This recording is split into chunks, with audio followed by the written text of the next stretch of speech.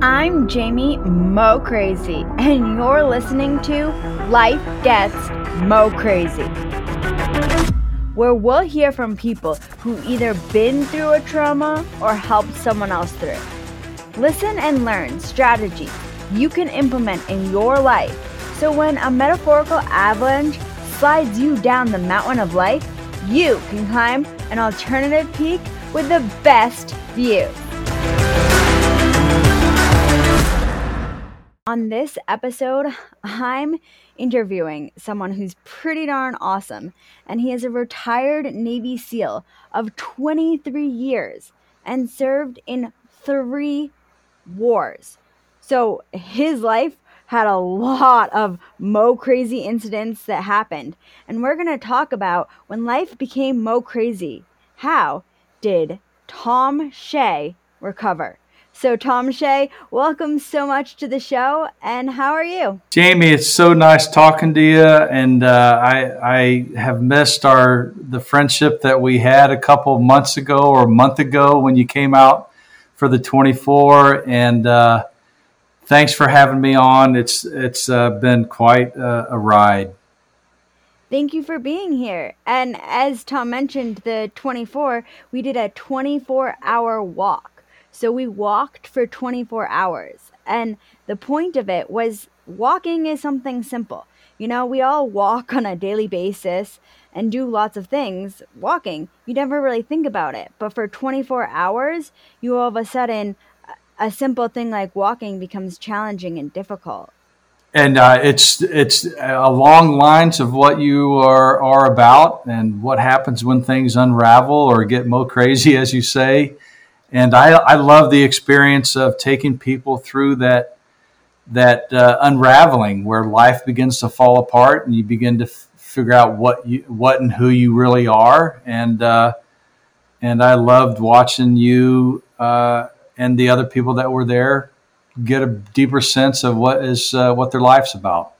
So what you were mentioning is that when you encounter an unexpected trauma, life becomes Mo Crazy.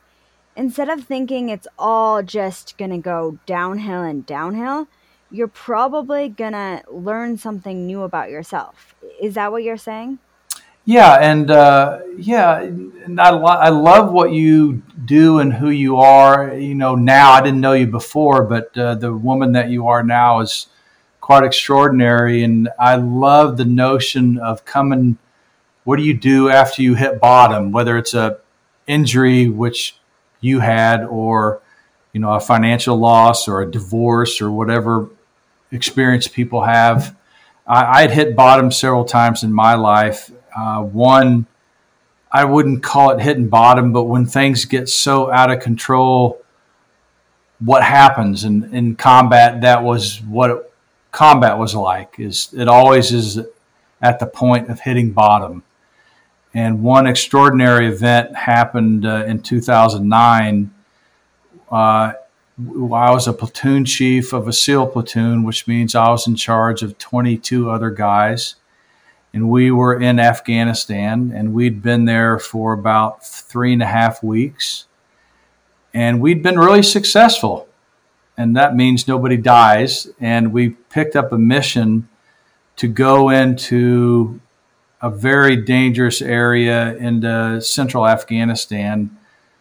And we were only supposed to be gone for 2 days. We ended up being gone for 5.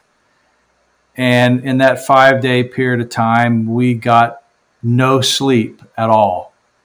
And if anybody can imagine, just getting no sleep is tragic. And what it does to your brain and what it does to your body and your capability, it's also tragic.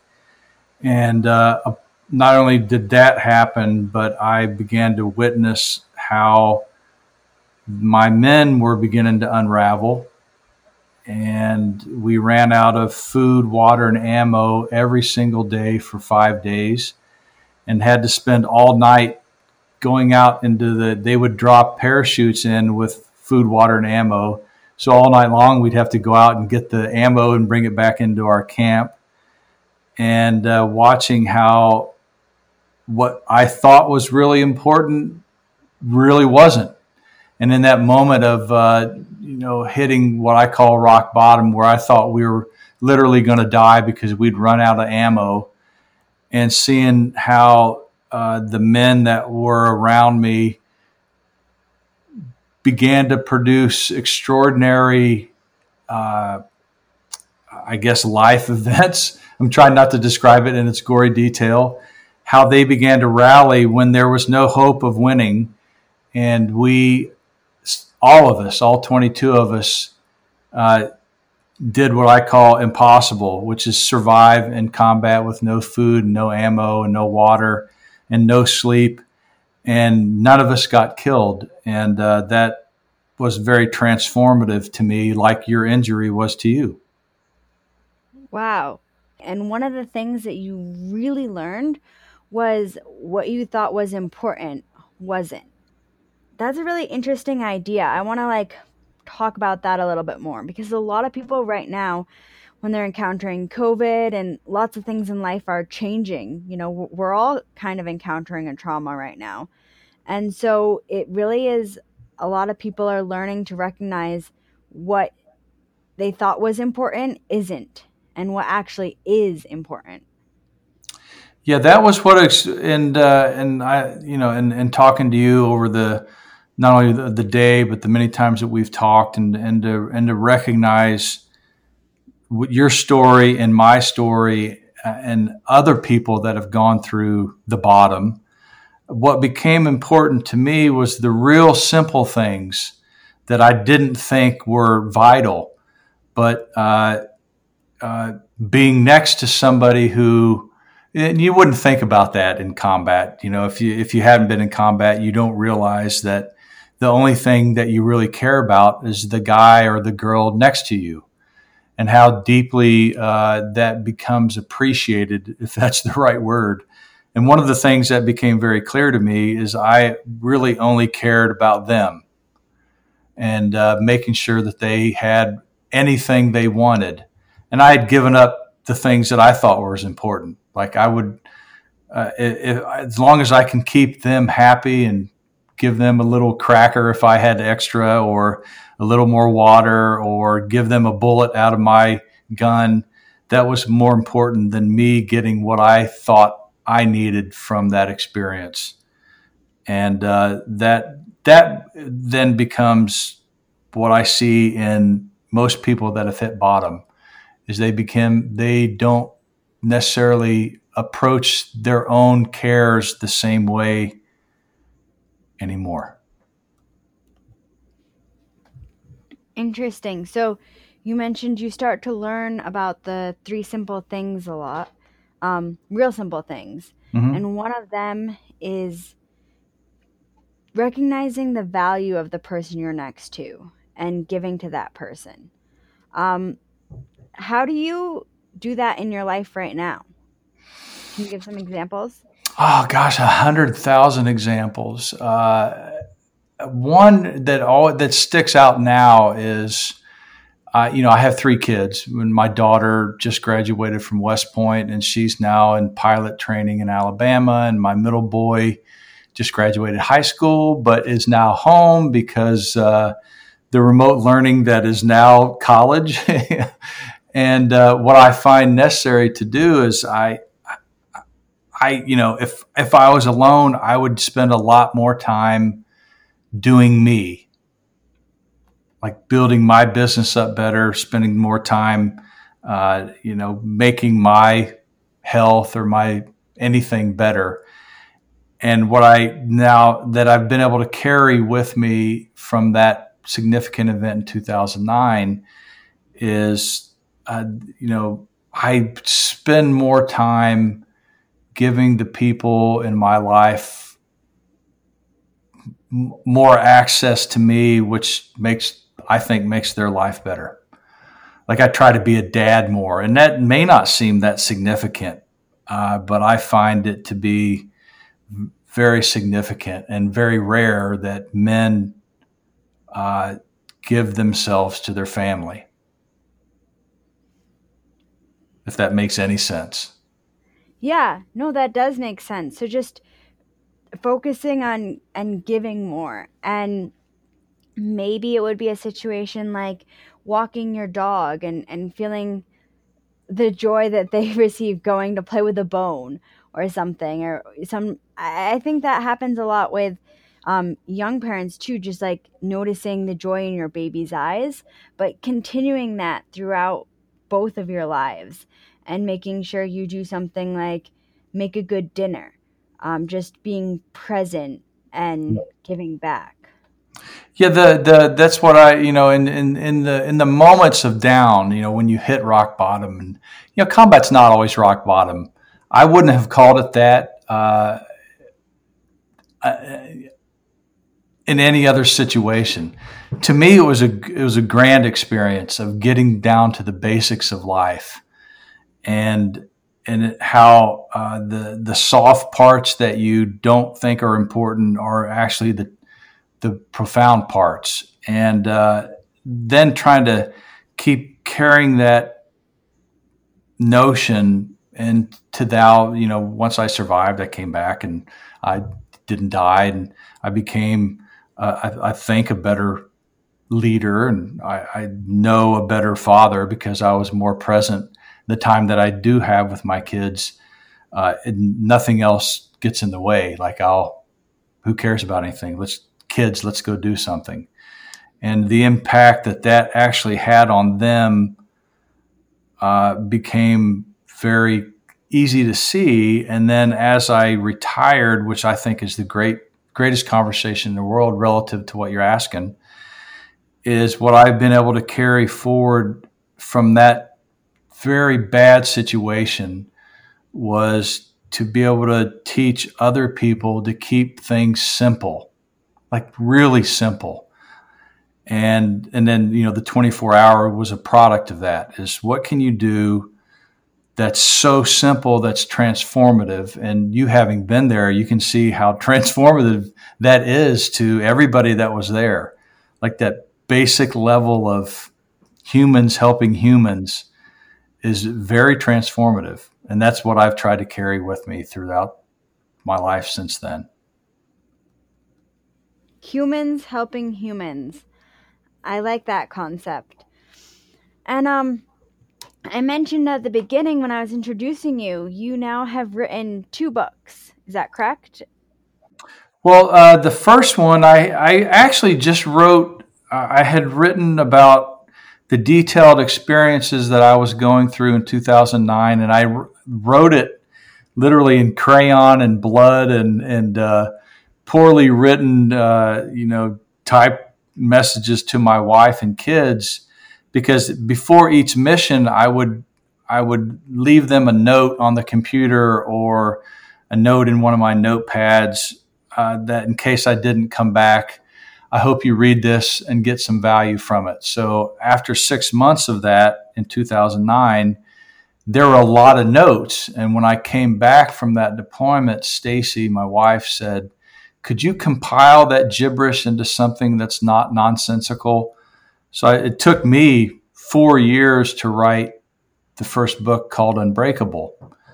And I had no intent that anybody would ever read it, because I still a very private person. And so we had it 5 books printed out solely for the family. And Stacy put it on Amazon, and it went crazy. And I still don't know why it went crazy, because the first edition, if you ever get your hands on the first edition, there's a lot of spelling errors and grammatical errors. So in the first print, it was horrible. And but so that book put us on the map of, what's human potential? What can you learn and transfer to other people that's helps them grow? And that's what the first book was about, was lessons to my kids that are very valuable for anybody to learn, that I put into a curriculum over the past 7 years and have trained 350 people on the process and methods that I was initially working through. And then the second book, oddly, is a book called 3 Simple Things Leading During Chaos. And it was the genesis of that book was six of us SEALs were sitting around the table after at a funeral of one of our buddies who had committed suicide. And we were asking ourselves, what do we have left? If we died, do our families know everything about us? Do we have anything on the table that we haven't done or said? And I'm like, well, I have created a wonderful process to get people to do really well in life. They're like, well, why don't you put it on paper? I'm like, well, it's a secret sauce. If I tell anybody, it'll go away. And one of my buddies is like, hey, put it all on paper, let it go, and put the whole method and process of how you teach people into a book. And that then became Three Simple Things.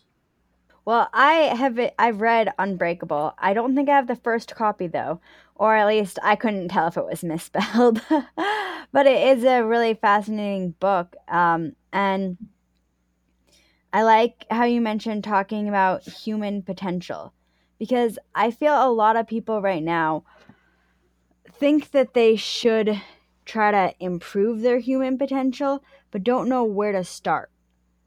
So, what would you say to somebody if they want to improve themselves, change themselves, but they don't know how to start? I think your story is the best story. You got to start from nothing. I don't think starting from a place of improvement is worthy. And if everybody listening doesn't know Jamie's story, in a moment, her whole life was over and she had to reboot the system. That to me is what anybody can do.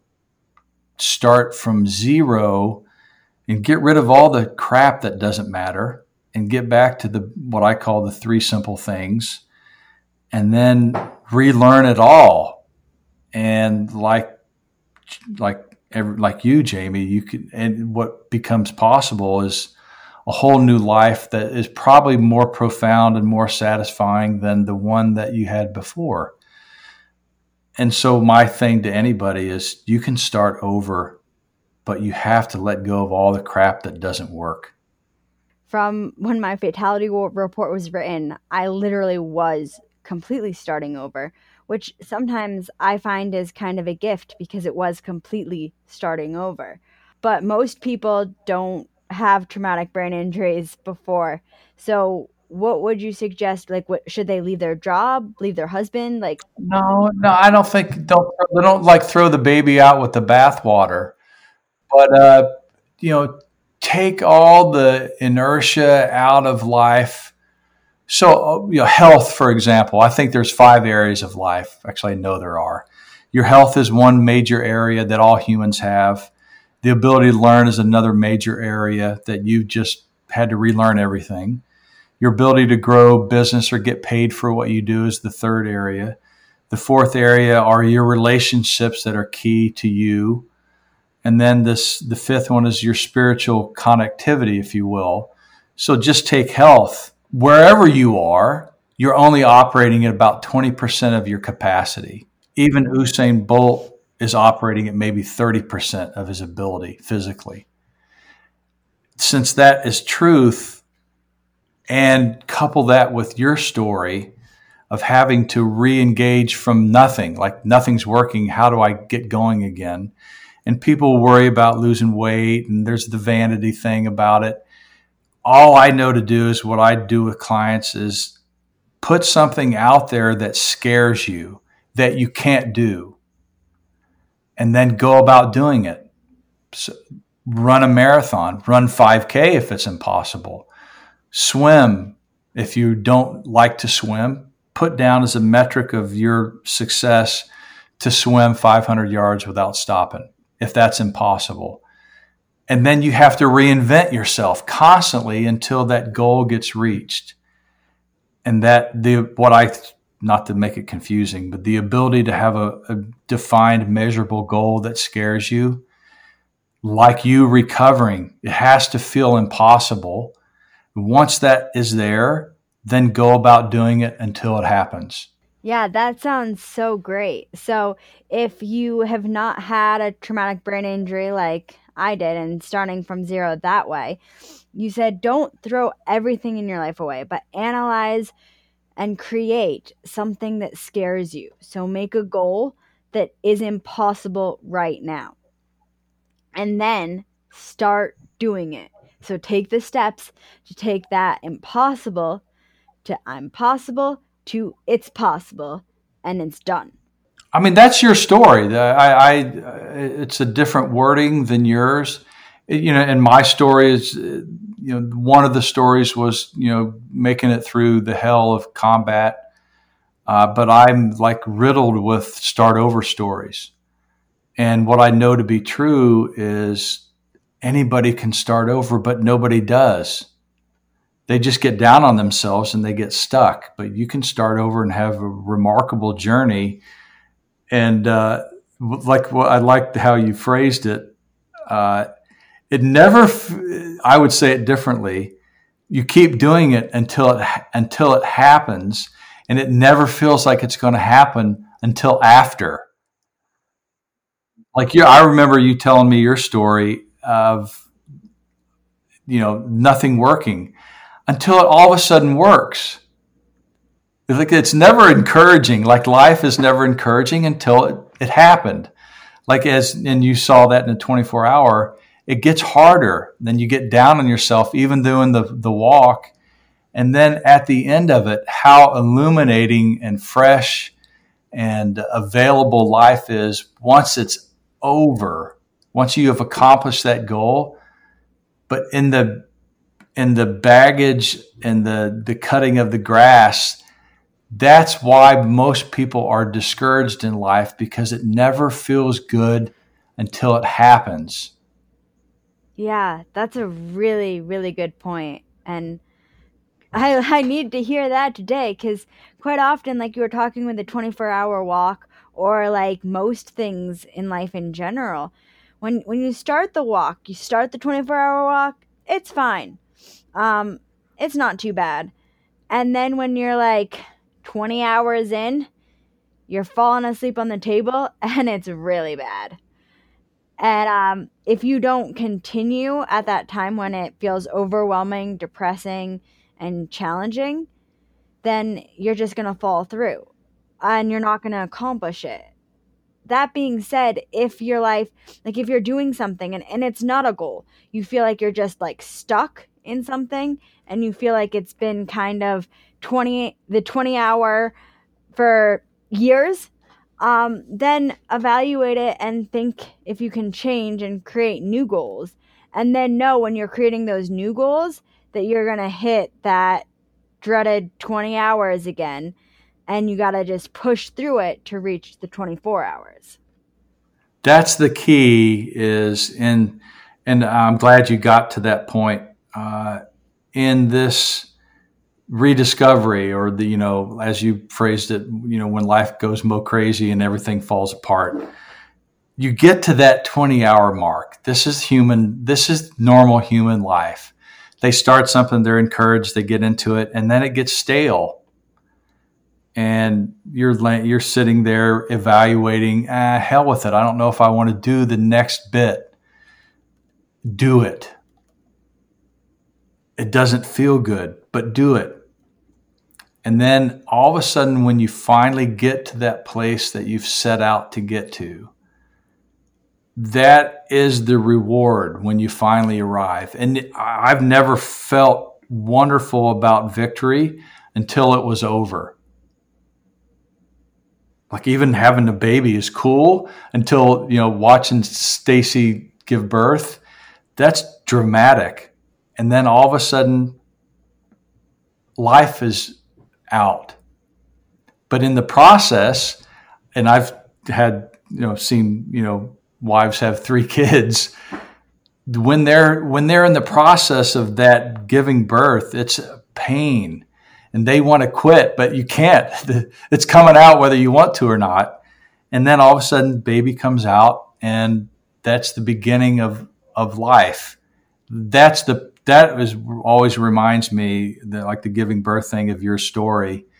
of it never is feels like it's going to work or worth it until all of a sudden you become that person that you've wanted to become. Like when you became a new Jamie, and all of a sudden it was there. And that process to me is remarkable, is how you did it. Like my story's pale in comparison to yours.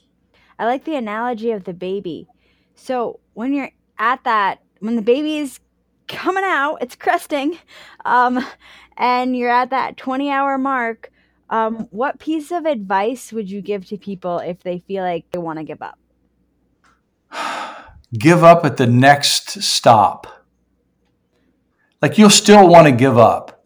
And having put people through SEAL training where everybody quits, what makes people really successful is you can't fight the quitting conversation. Like it sucks, this hurts, everybody doesn't like me, or your brain doesn't function and your hands and you can't speak. Don't quit now, quit the next stop. Then you get to the next point where you want to quit. Go, okay, this really sucks. I'm going to quit at the next stop. And then I'm going to quit at the next stop. And never let yourself get to the point where you actually commit the action of quitting. Like your story. Nothing's working. I can't even talk. It's frustrating. And you're crying. Okay, I'm going to figure this out tomorrow. But I'm not going to quit now. I'm just going to take a break. And in combat, that's why people do really well, is they quit 2 minutes from now. I'm not going to quit now. I'm going to quit 2 minutes from now. And I just take that into everything that I do. And I try to bring that out in the 24 hours. Just make it to the next tree.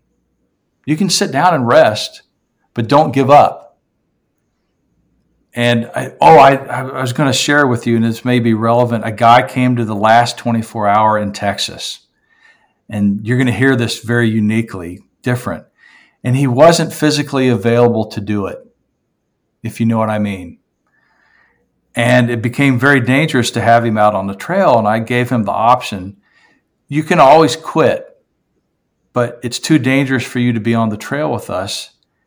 Can you stay here in the parking lot and still do it in your mind? And he goes, yes. And I said, we'll keep somebody here to walk with you.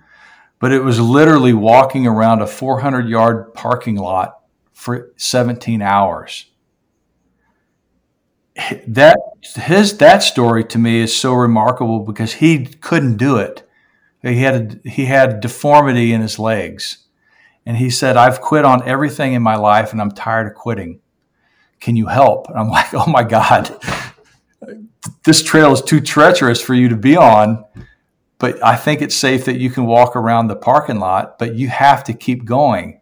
It's not up to me. I can't talk you into it. And to me, that was one of the greatest experiences I've ever had, is watching somebody do something that I would not have done.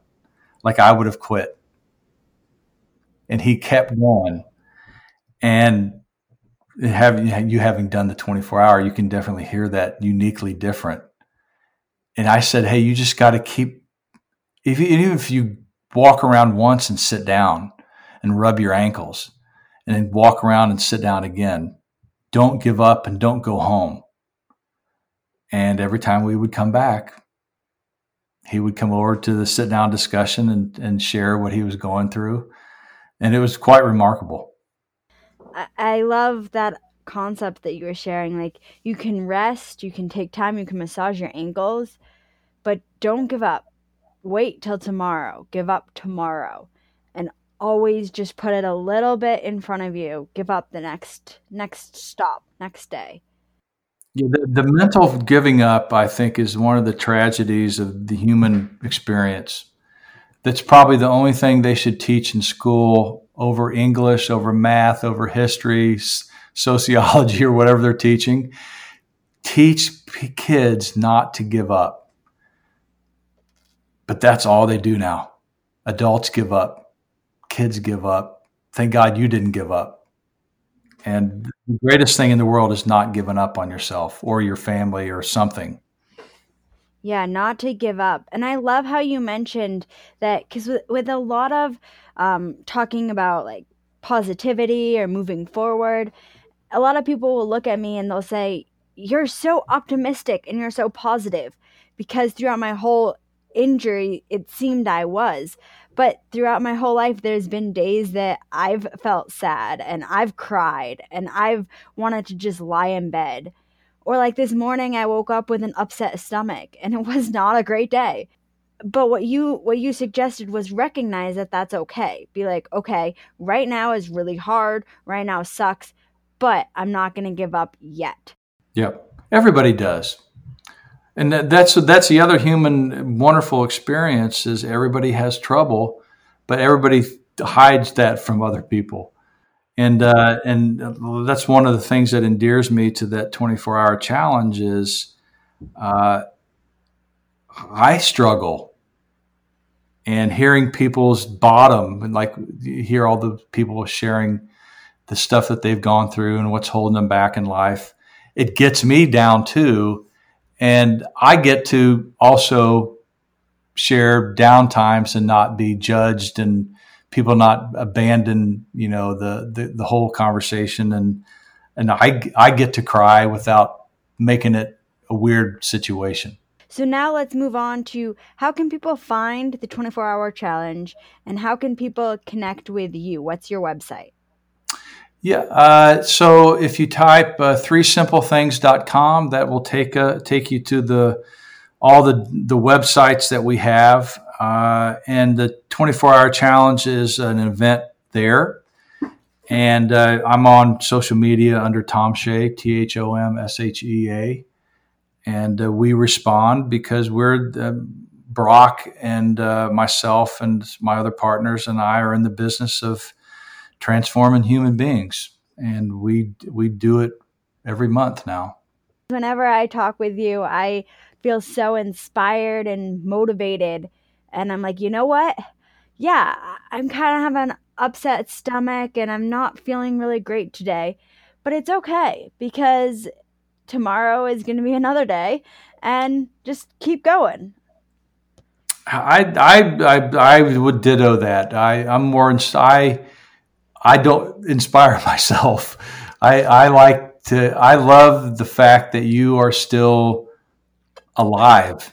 That's a big deal, and you inspire me more than you could possibly know. So whatever you do, who cares if you're sick? Keep doing what you're doing, and you're moving the needle in a lot of people's lives. Well, thank you very much. And thank you for joining this show. Thank y'all.